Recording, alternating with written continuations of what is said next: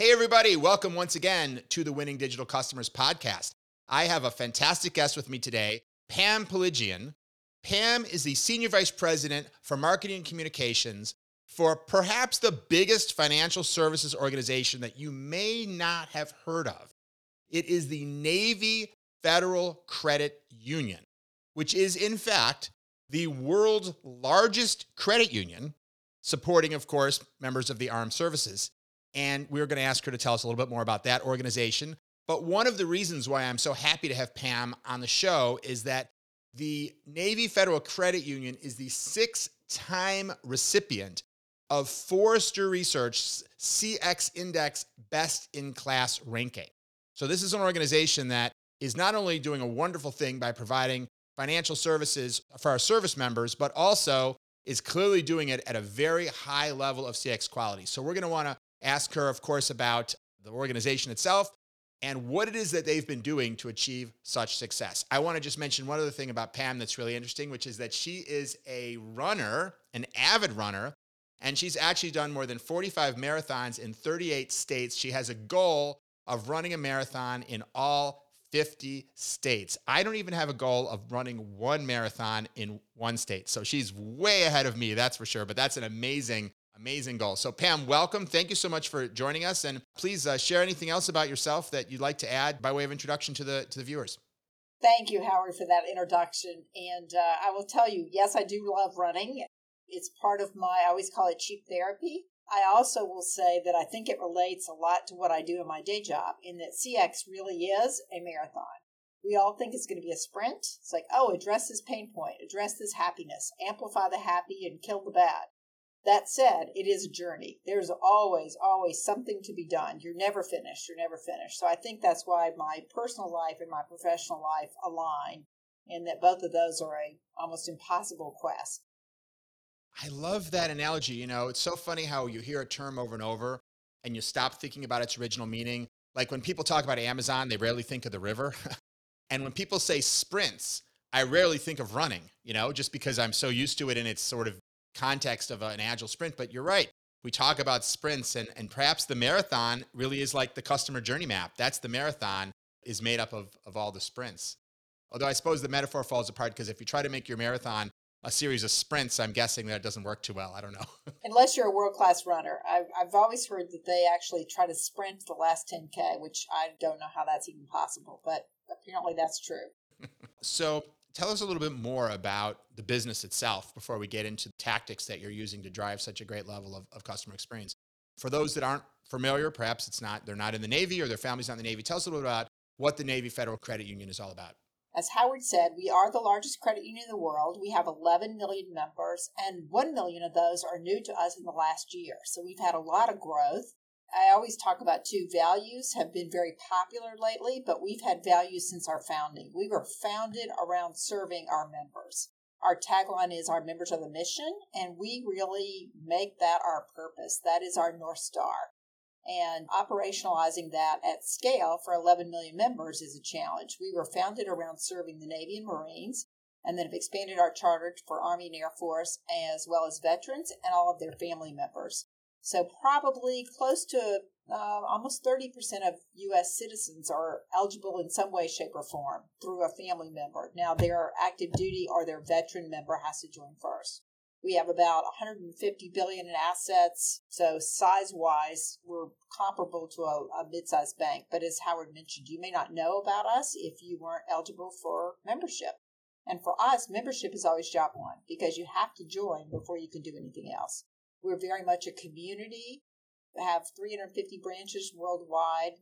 Good chunk of those are international branches, which are on bases.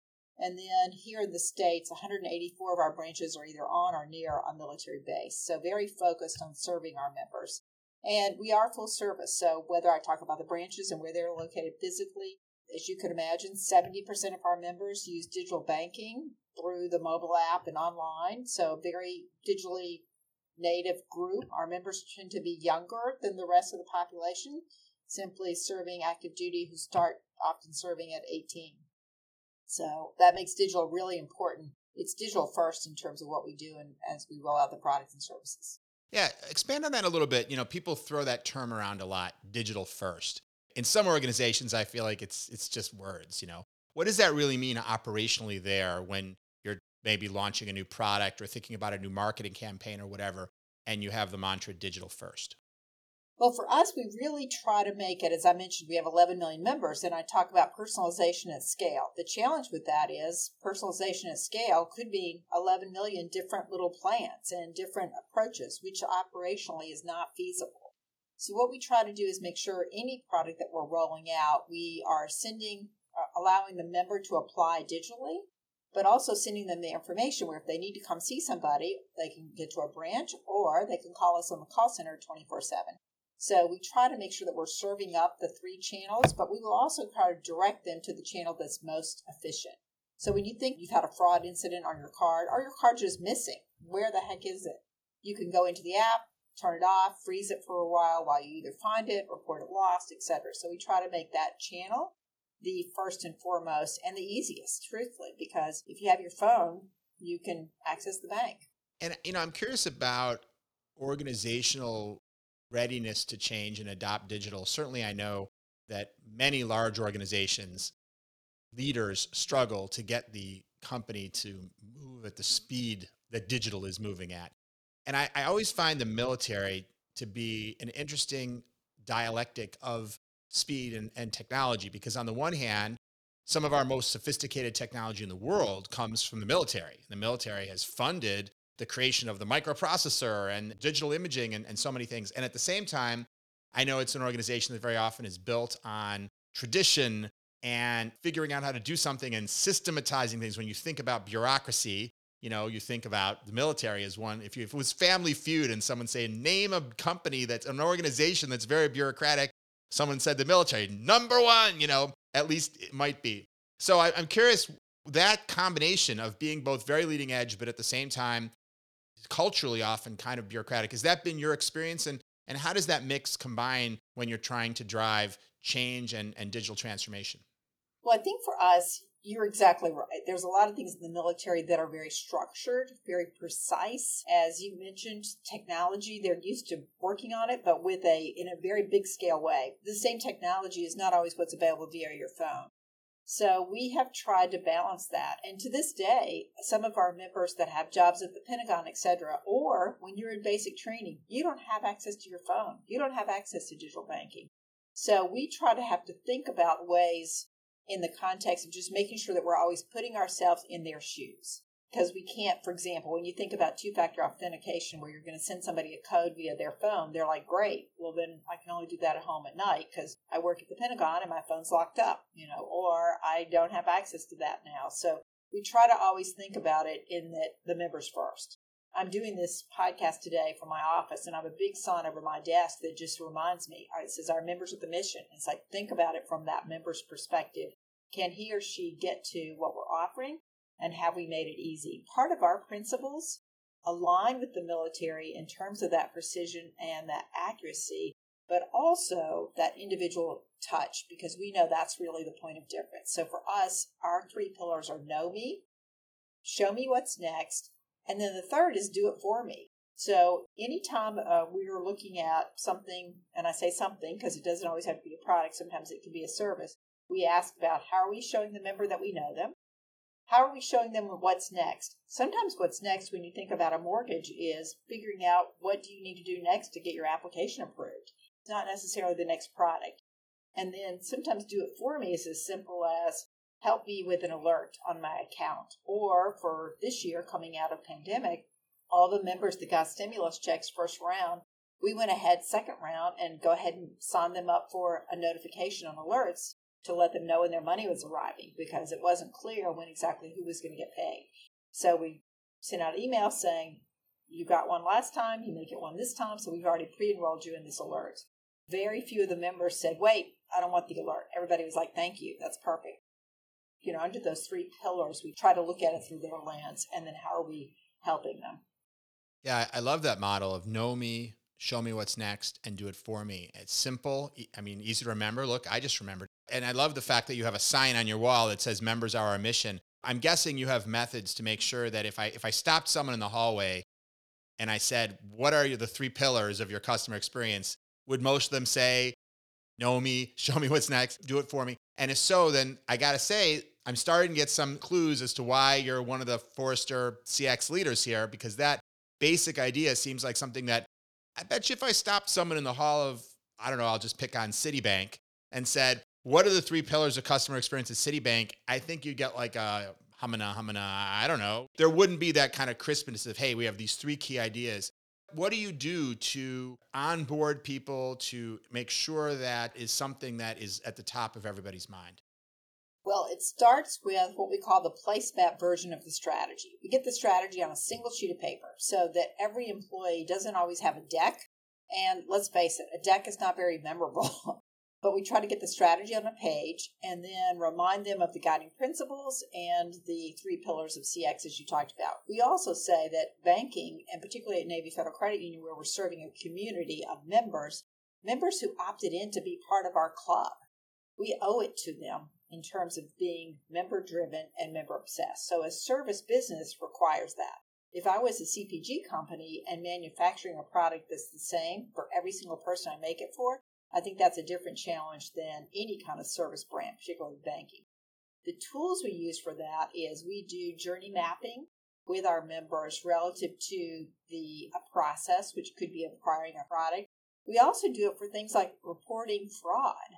That for us is it's a big point of loyalty where depending on how we handle that with them or a dispute on their account. So both of those are things that we have put a high priority because we've shown that those have a direct link and correlation to our member satisfaction.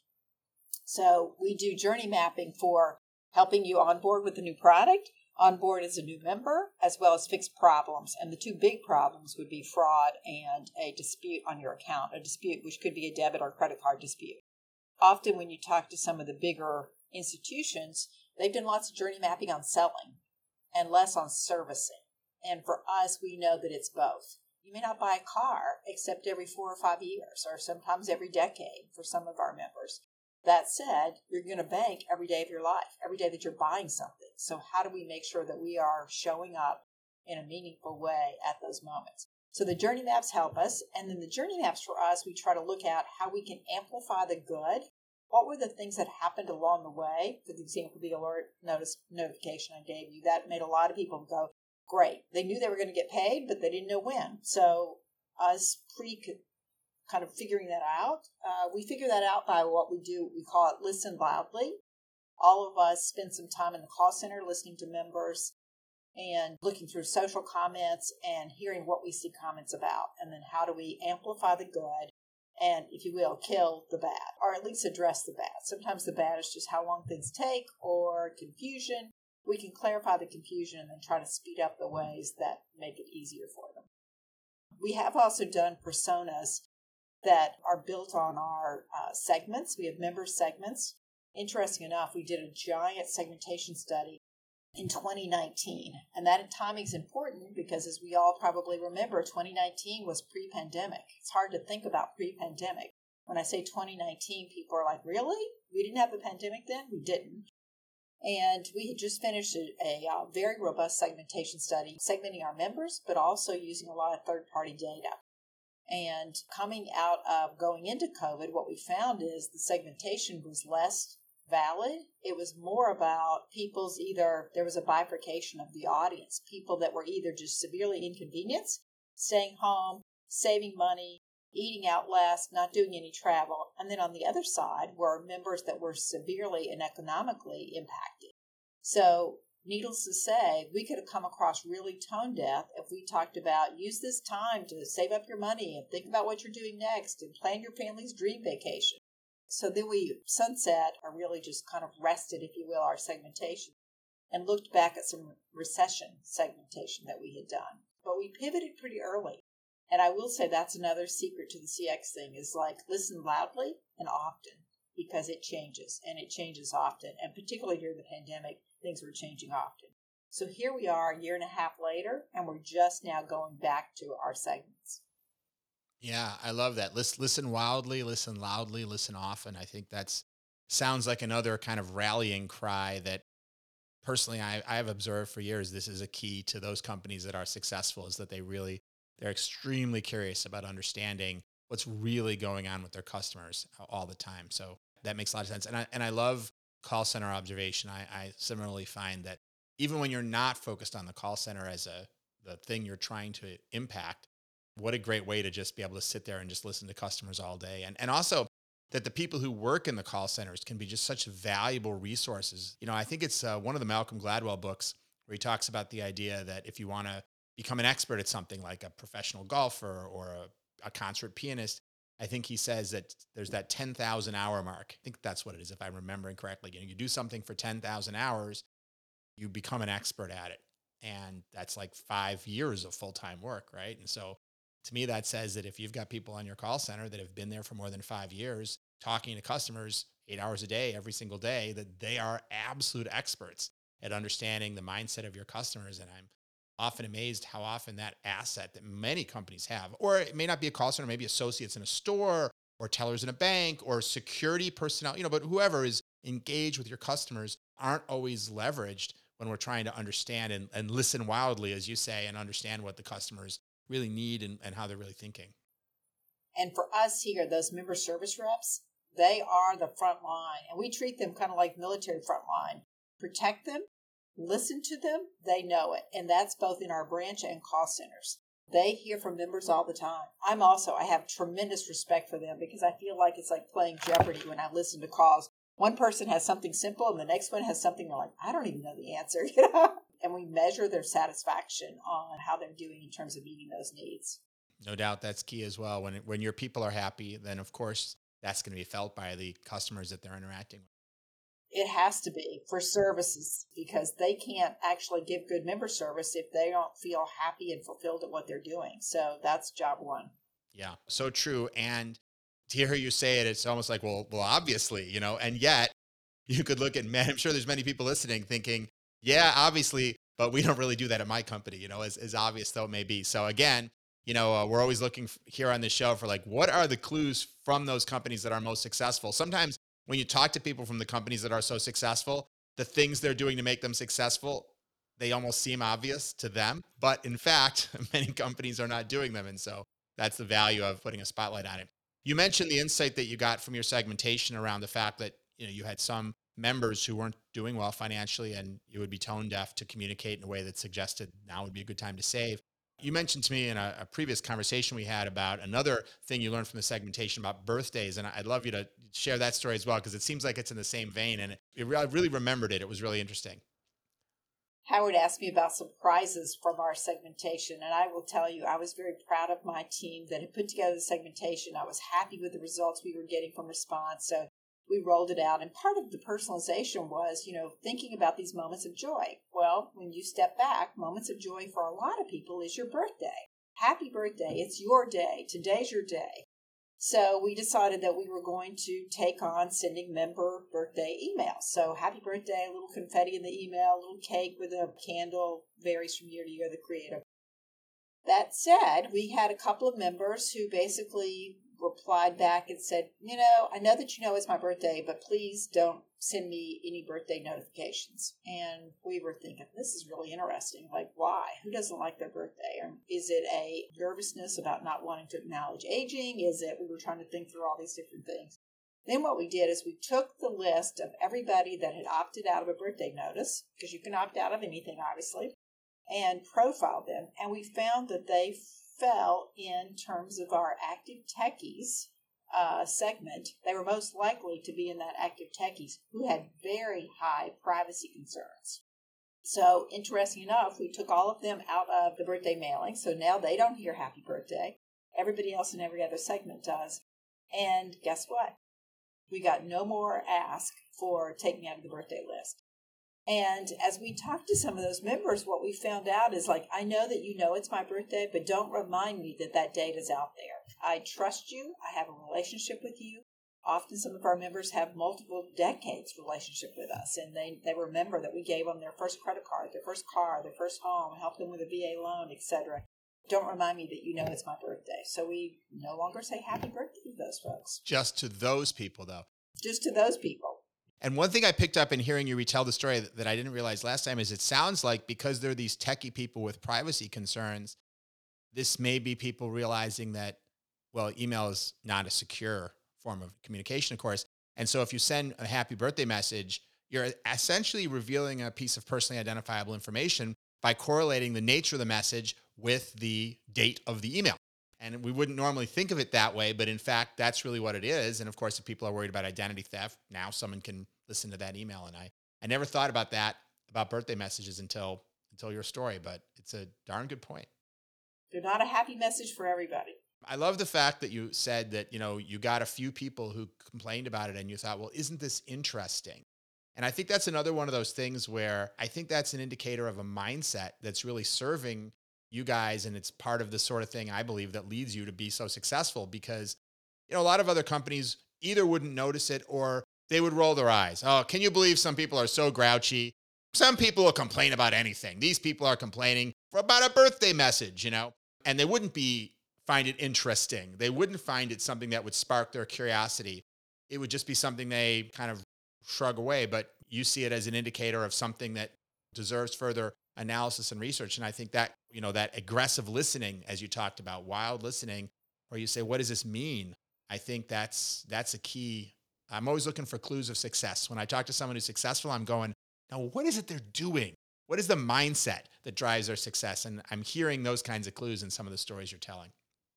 And you have to be willing to be wrong. My hypothesis when we started the member list, I'm like, these are people that are aging and don't want to be reminded they're aging.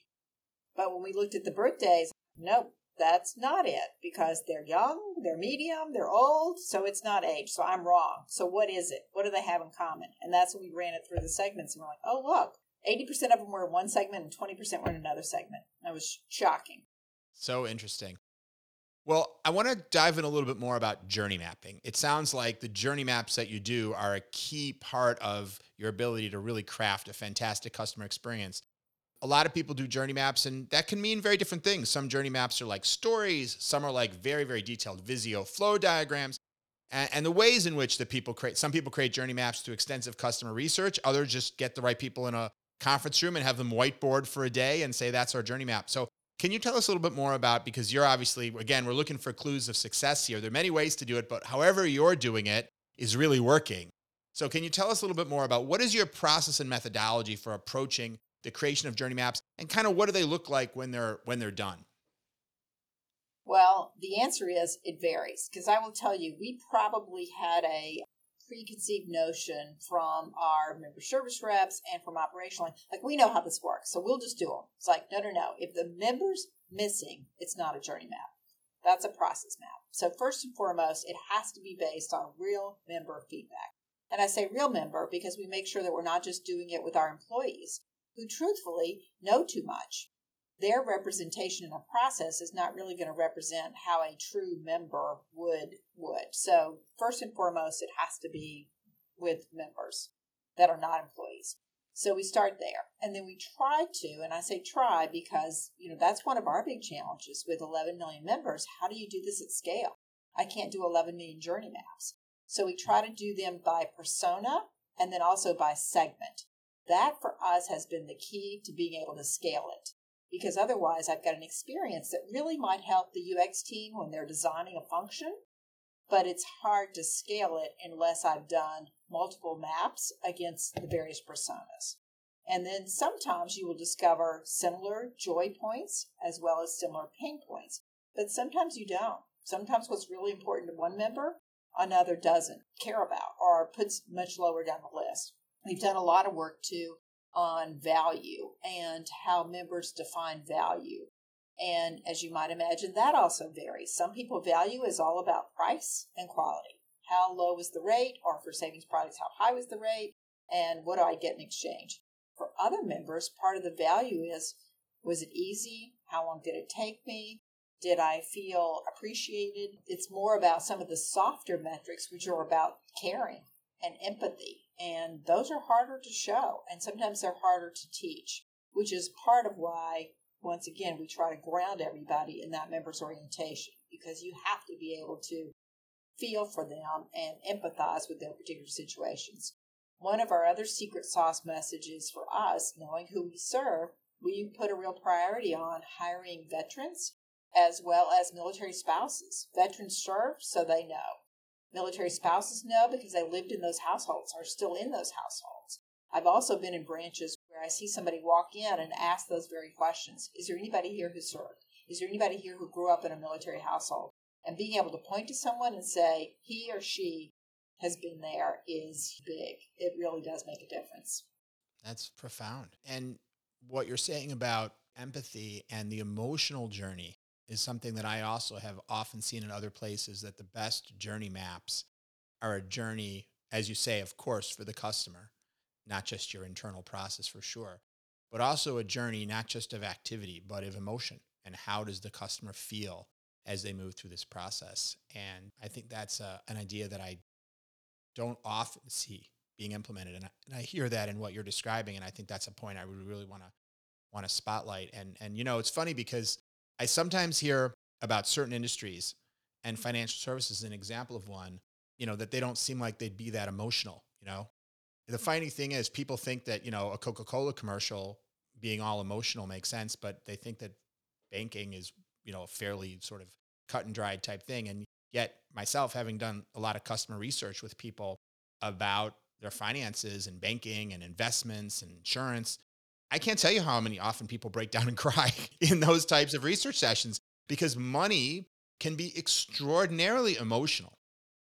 And that's what the question I was going to ask you. How do you feel about your money? Is it important to you? Does it matter? Do you want to know that you're in control of it? Do you want to know how much you have? Do you want to know how much you need to make a decision? Do you want to know what you can afford? Yes is the answer to all of that. So it is very personal. It is very important. We've talked about part of our brand personality does include some humor. And we're very careful on that guardrail because we cannot look like money isn't funny if you don't have any. And money isn't funny, too, if you're trying to buy a house. You're very serious about your money. That said, when you think about what makes somebody approachable, often it's their humor. It is a key that allows you to know that you can approach somebody. So we work really hard on getting the humor right in our communications. So we want it to be a friend, an advocate, an advisor, but not the preacher or your parent. So some of our humor, we affectionately call it dad humor, because that's somebody that you can relate to and somebody that is very approachable. That is a big part of the emotional equity in the brand. As a father of 5 kids, I'm so happy to finally hear somebody say something good about dad humor, because I'm often accused of it. And I got to say, it's usually not a compliment. So that's great. So we've covered a lot of ground here. We've talked about, I think, a number of really key things that feel to me like seeds of your success. Your personas and segmentation and the power of that, your real curiosity about listening to customers, your clarity around your mission of serving your members, and this idea of like really 3 key pillars of the customer experiences that you deliver, and the way that you use journey maps, and not just mapping the journey, but making sure the customer's in it and that there's real empathy and emotion in it. So I think those are all real power tips that I've already heard in listening to you describe it. We have just a couple minutes left, and let me ask, with those having been at least touched on, of course, we could talk for hours about these topics, but are there any other things that we haven't touched on that you would say are some of the keys to what's driven your massive success as measured by Forrester and no doubt by your members as well at driving great customer experience? Do what's right for the member. Do what's right for your employees first and your team members, and then do what's right for your member. As we've said too, employees that have to make decisions on behalf of our members, if they're doing what's right for maybe Federal Credit Union, for the team that they're part of, and for the member, they can't make a wrong decision. That's an interesting point and makes total sense, and I certainly empathize with it. And I know that there are probably many people listening that say, oh man, I wish I could do that. Because the truth is, when we say do what's right for the customer, when it's also in our interest as a business, then that's easy to do. But when we really need that notion of do what's right for the customer, and I think it's what you mean, but of course, correct me if I'm misstating, is that when it's maybe not in our financial interest, when it costs us extra money, when it's not necessarily guaranteed to mean more money back for us, when it doesn't necessarily have financial return on investment, we should still do what's right for the customer. And I think that many people are in many organizations that they might say something like that, but they know that when push comes to shove, that that's not what their organization wants them to do. Their organization wants to do what they perceive as right for the investor, for the dividend, not for the market, not for the customer. And if you're not there now, I guess I would ask, what advice would you give to somebody who's sitting there thinking, how do I get my organization to see things that way? Because really, they don't.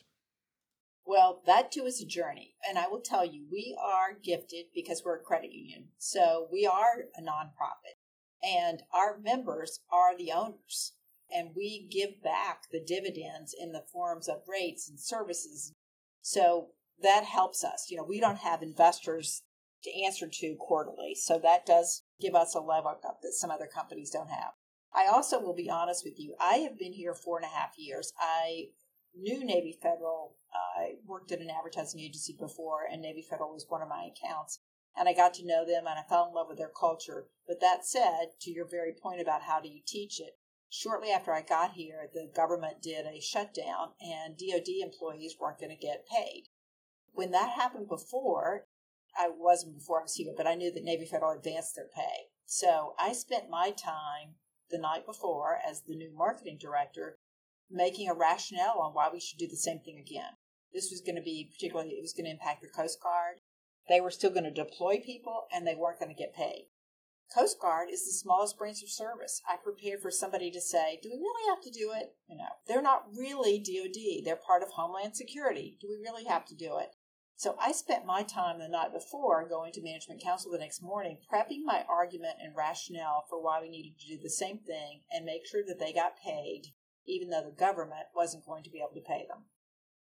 I went to the meeting with my 18 peers, and as soon as it was discussed that this was going to happen and these are the members that were going to be impacted, said, let's, discuss this. And I started my rationale. Everybody's like, well, yes, we're going to pay them. The only discussion is how. And for me, that was a big course correction. It told me that everybody got it. They knew right away the right thing to do. I mean, obviously, we're prepaying them out of our money until they get their money and get paid. That does cost us, and we didn't know exactly how long the government is going to be shut down. But it just reminded me that I was so happy as the marketing director. You're not the one that's selling the Kool-Aid. Everybody else has already bought on how important that is. And I clearly should have spent my time thinking about how we were going to do it, because that's what my peers did, versus making sure that we were going to do it. Well, I think that is a great point to end on, because when you have a culture where management is all fully aligned and the organization is really fully aligned around doing what's right for the customer, that's perhaps the most powerful foundation, I think, for the more tactical results that get delivered when you deliver a great customer experience. It can be felt in every screen, in every email and every policy, all this detailed stuff like is in a journey map. But it comes from that kind of core energy of saying, this is really what we're all about. And so I do think that part of CX really stems from culture. And when you're in an organization where that's not the culture, as you say, it can be quite a journey. But anyway, I think that we'll add that to the list of key clues of why Navy Federal Credit Union has been so successful in CX. So thank you, Pam, so much. This has been fantastic. Is there anything in closing you want to say? Any final thoughts you want to share, or any place you want to send people, or anything you want to promote? Well, feel free to follow me on Twitter, PG Pelagian. Feel free to follow Navy Federal and follow our journey. It is a journey. It's not always perfect. It's hard to make it perfect for everybody, but that's our goal. And I applaud everybody else along this journey, because it is like the marathon. It's never done. Indeed, indeed. Well, with that profound thought, Pam, let me thank you so much for joining us today. This has been really, really interesting and insightful. Everybody listening, join me in thanking Pam, and let me thank you as well for subscribing and for listening and watching us here on the Winning Digital Customers podcast. Until next time, keep transforming.